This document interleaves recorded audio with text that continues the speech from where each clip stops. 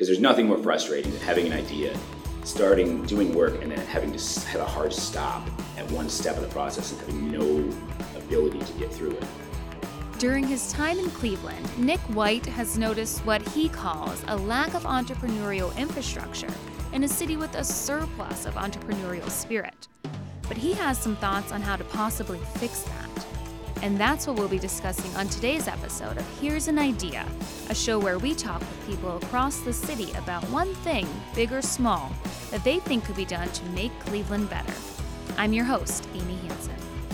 So Nick says he first identified this problem a few years ago. He had just quit practicing law to work towards establishing Tremont Athletic Club, a gym on the city's west side. And he says he didn't really find a ton of local resources aimed at helping entrepreneurs figure out how to start a new business. There was a lot of people, a lot of organizations that kind of had entrepreneurial aspects to them, incubators and young professionals groups, but none of them kind of had this nuts and bolts, this is how you do this. And then once I learned how to do this from other entrepreneurs that were my friends, and just people in the neighborhood, linking up with capital was another additional huge challenge, that there was absolutely no guidance as to how to actually pitch and even find these people that would provide the capital for your project. So looking back when you were leaving law, and if there wasn't kind of like a framework or, any type of guide to tap into, what did you do? What was your first step when you decided you want to open this business? I was very lucky to be living in Tremont at the time. And so in Tremont, Ohio City, in the Shoreway, there's this amazing kind of entrepreneurial spirit just in the community. There's so many people that own businesses, to the point where you walk into a restaurant, you walk into a bar, you walk into a gym, you almost expect to see the guy who owns the place there. Mm-hmm. And I also had some good friends who were actually starting businesses and were at the same point I was, that had either quit jobs or had taken bartending to owning a bar. So I got together, a good friend of mine, Will Hollingsworth, owns the Spotted Owl, and he and I kind of went through the steps of starting a business together. So we kind of had a brain trust there, but there was also just a tremendous amount of help from people that I didn't know would be there, that just people that are very established people that were always willing to, at the very least, patronize your business when it opened, understanding that's important, to have community support, but to also answer questions, to be like, how do I do this? How on earth? And they're able to tell you from a this is what I did standpoint, which was incredibly valuable. And that was great for me, but that not everyone has that support structure or that resource. In fact, I would say almost everyone doesn't. How did you find those people? Like, did you reach out to them? Did they reach out to you? What was that like? Drinking at their bars, mainly. No, you find them kind of, again, because it's Tremont, Ohio City, they're sitting at the bar with you. These people that you see, they're like, that guy owns this. And you walk over and you say, hey, I'm thinking about starting your own gym. I understand you started this, so-and-so, this company so many years ago. Do you mind if I pick your brain about some stuff? And you just sit down and have a few beers, and then you get this kind of working knowledge of how different people did these different things. And from that, you can kind of figure out what you need to do, or at least have a sounding board for figuring out what you shouldn't be doing. And so that's kind of, again, that was my vehicle into doing this, was actually taking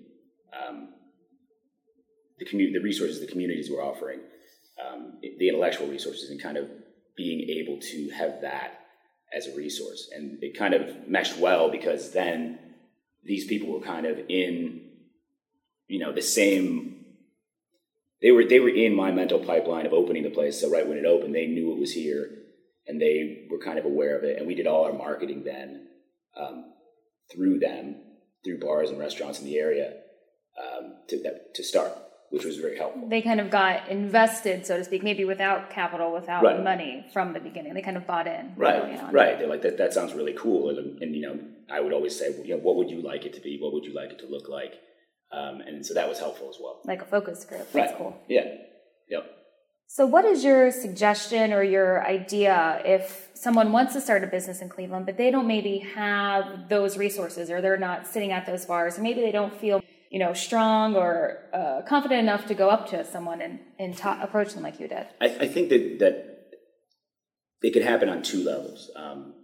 I think that existing groups, young professionals groups, can really foster more entrepreneurial projects, as opposed to being business networking groups, or just dating groups, that they could do more to both connect people with capital, but also to kind of market more towards the entrepreneur, to get more entrepreneurs involved, and to take the networking, that B2B networking that kind of is prominent in those groups, and turn it into more of a workshop. Have learning, just have it more of a learning-based group that people can go and have that same resource that I had in the community within these groups. Whether that could happen in existing groups or a new group could start, either could work. So what would those look like if you were to create like dream scenario, like really tangible takeaways? I think it would rely a lot on, one, more questions from the audience, people actually participating with their real problems. But really, it would be more of a nuts and bolts thing. This is how I developed my plan for this. This is who I went to, or this is how I approached people with the idea. And the biggest thing, this is how I got the money to do it. Right now, because Cleveland has this great entrepreneurial kind of boom going on with people wanting to do stuff here, it makes kind of this lack of connection between ideas and capital kind of tragic. That these really great ideas either have to be smaller than they should be, or they don't happen at all, or in the worst case scenario, the people leave and do them elsewhere. They go to Silicon Valley, New York, where the culture is less risk averse, and they could actually get the capital, and then people want to kind of invest in these kind of big ideas. And that's kind of goes back to kind of Cleveland's. I mean, we've always been a working class city, and it's kind of what people love about. I mean, that's what I love about it, is that the people are very real, and there's not there's a definite authenticity to Cleveland, and with that comes though a kind of, people are very conservative with their finances. There are people here with lots of money, but they don't want to invest it. Or they don't, maybe they don't know how. It's just a very cultural thing here that is very hard to get people to take risks. I think that was probably the result of years and years of people that weren't risk averse, that wanted to do stuff, were leaving, and so now it's the culture has to change, which takes a lot more time than just a couple of workshops, but that's how it has to happen. You just do it little by little, and all of a sudden, you get a tide change. So what would be one of those like beginning steps to kind of help that mind shift? I think really it would be to kind of celebrate the people that do the things in a way that celebrates kind of the city, and in the way that celebrates the people that help them do it. To kind of, I don't want to say reward the people that invest in your business, because that's why you give them money, right? But to kind of showcase those people that are actually doing the investment in these companies that are kind of making Cleveland so much different right now, because there's a lot of them out there, and a lot of them are always looking for things to invest in, but they don't know even where to find people to invest in. I mean, I met with someone the other day that's just like, I have capital and I don't know who to give it to, which I always have an answer for. Right, me. Yeah. But, and I thought that was kind of like, you're like, God, this is really tragic that this guy has money, wants to invest, and even he can't find a vehicle. And I know 100 people that have an idea, and 10 of them will actually do it. And to not have that something in place to link those two parties up on a city level or even on a grassroots level is kind of it's a tragedy. Let's dive into something I think that was important to you, was like that sense of community, right? So walking into bars in Tremont and Ohio City and having a receptive audience and connecting with people seems like it was a big deal for you, and still is. Do you think Cleveland as a whole, like the business community, would be open to doing things like hosting workshops or connecting with people that have ideas or working with, growing companies? Is there a space for these kinds of events? I think we're trying to determine whether that's the case, or there's a lot of people that are trying to make this happen, but all of the people that are trying to make this happen have businesses to run, which is catch-22, right? Yeah. Right. Like any meeting of 3 or more entrepreneurs, you don't even set a start time. I'm sure the scheduling is a nightmare. No one's going to be there on time. Right. 2 people are going to call in, with some emergency. So it's difficult. So I don't, the solution isn't clear where exactly it should be. I think there is that space. I think there's definitely a need for it. And I'd like to see someone fill it or some group of people fill it. And I'd like to be a part of it. I just don't know what that is. And again, I'm running a business myself. So I think the need exists and the desire exists to make this happen. I think that it eventually will. And when it does, I think you're going to see a big shift change. What's your one idea, kind of small or large, to make that happen? So it's those, you mentioned those workshops. So ideal world, kind of what would that scheduling look like to fit both business owners like you, who time is really important, and then people who want to become like you? They want to become those business owners. First, I don't think anyone should become like me.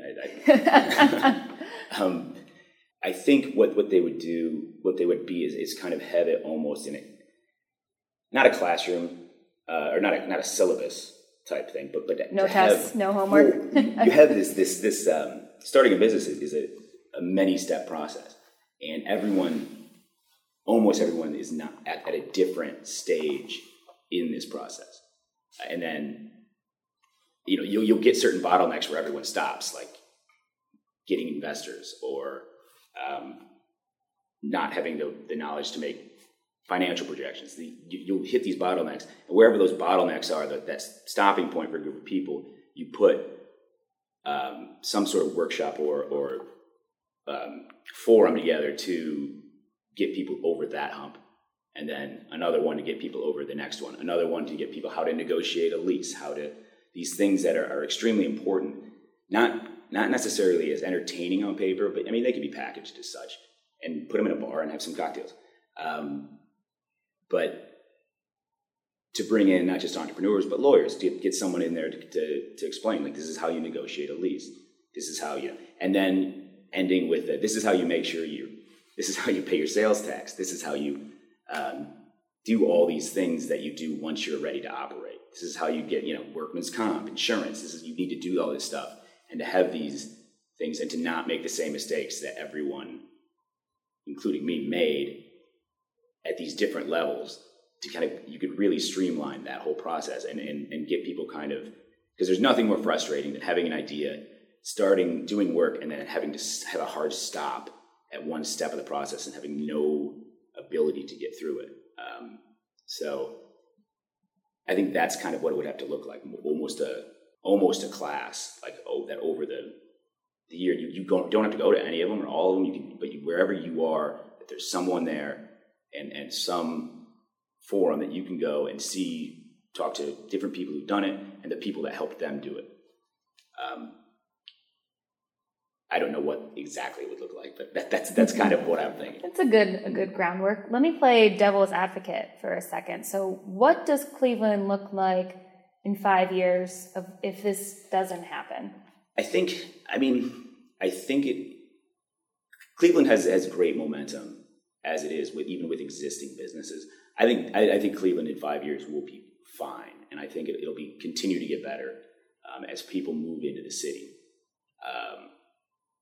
If this doesn't happen, I think you're just going to see what's happened a lot in the past, is that a lot of great businesses have moved out of Cleveland to go places where things like this do happen, and happen easier and on a larger scale. I think one thing that's really helping Cleveland right now is the fact that people are moving into the city, especially younger people. I wouldn't include myself in that demographic, but you see people moving in from, say, far east, far west suburbs, moving into Tremont and Ohio City. That the thing about Tremont, Ohio City, the Shoreway, University Circle, it's full of people that are different, and it's full of a lot of people that aren't from Cleveland. And Cleveland is great. I love Cleveland, but I'm not from Cleveland. So when I came here, I had to get a whole new group of friends. So I got to surround myself with whoever I want. I got to choose my friends based on what they were doing and at the time. I mean, I noticed that the hardest part about that is you move to Cleveland and you try and you're like, oh, I got to make friends, which for like an adult man is the weirdest. It's weird to make friends as an adult. Oh, it's so difficult. It's awkward. It's uncomfortable. Right. Yeah. Like, and when you live here and the people who live here, it's really hard here because everyone still hangs out with the people they went to high school with. This is the only city I've ever even been to where when someone says, where'd you go to school? They mean high school. And that's true now I think about it. And you get people moving into these new neighborhoods and integrating with people that aren't from Cleveland.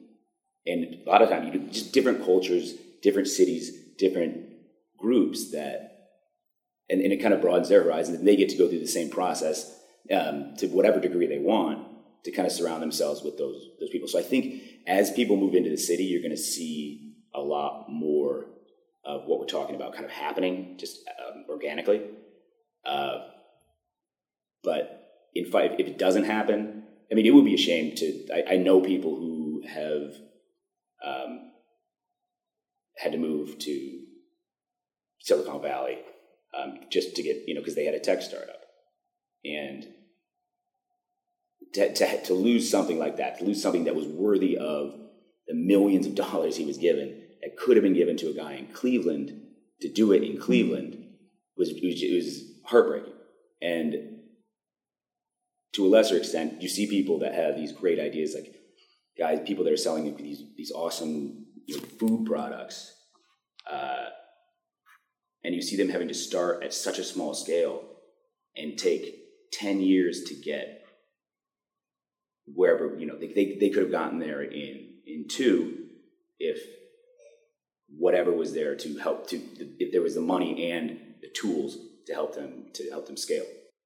I know we talked about what Cleveland would look like if this didn't happen, right? If we weren't connecting more entrepreneurs, if there weren't kind of these more productive workshops, if there wasn't a bigger network of people willing to invest in other business owners and therefore invest in the community. But let's flip that coin. And what would Cleveland look like if it did happen? So 5 years down the road, what kind of city could we be living in? I think the main thing would be our population would be a lot different. We would have, because I mean, the people leaving is a tragedy that have these ideas, but really we would have a lot more people coming in. If you can establish yourself as a place where these tools and these links to capital do exist, you become a destination for people with ideas. And Cleveland's got one thing that other places don't. We have a lot of people. We have a group of people, a population that works hard, but we also are affordable. And you can, even properly capitalize, you can start a business for a fraction of what you could start it as in the Bay Area or Manhattan. So that's actually a selling point. If you could have that kind of that incubator culture in a place where real estate and cost of living is such that you could start something for what it's supposed to be for a lot less, that would be a huge advantage over other areas. And I think other cities are doing this. Pittsburgh, you're seeing this happening in cities of this size that are using what they have, which you don't think of as an asset, but decades of contraction is actually something that has value to startups. All right, Nick. Well, thank you so much for talking with us and sharing these cool ideas about how to make Cleveland better. Oh, you're welcome. And you can find Nick on social media at Tremont Athletic. And be sure to check out more about Here's an Idea over on WKYC.com. Thanks for listening. I'm Amy Hansen.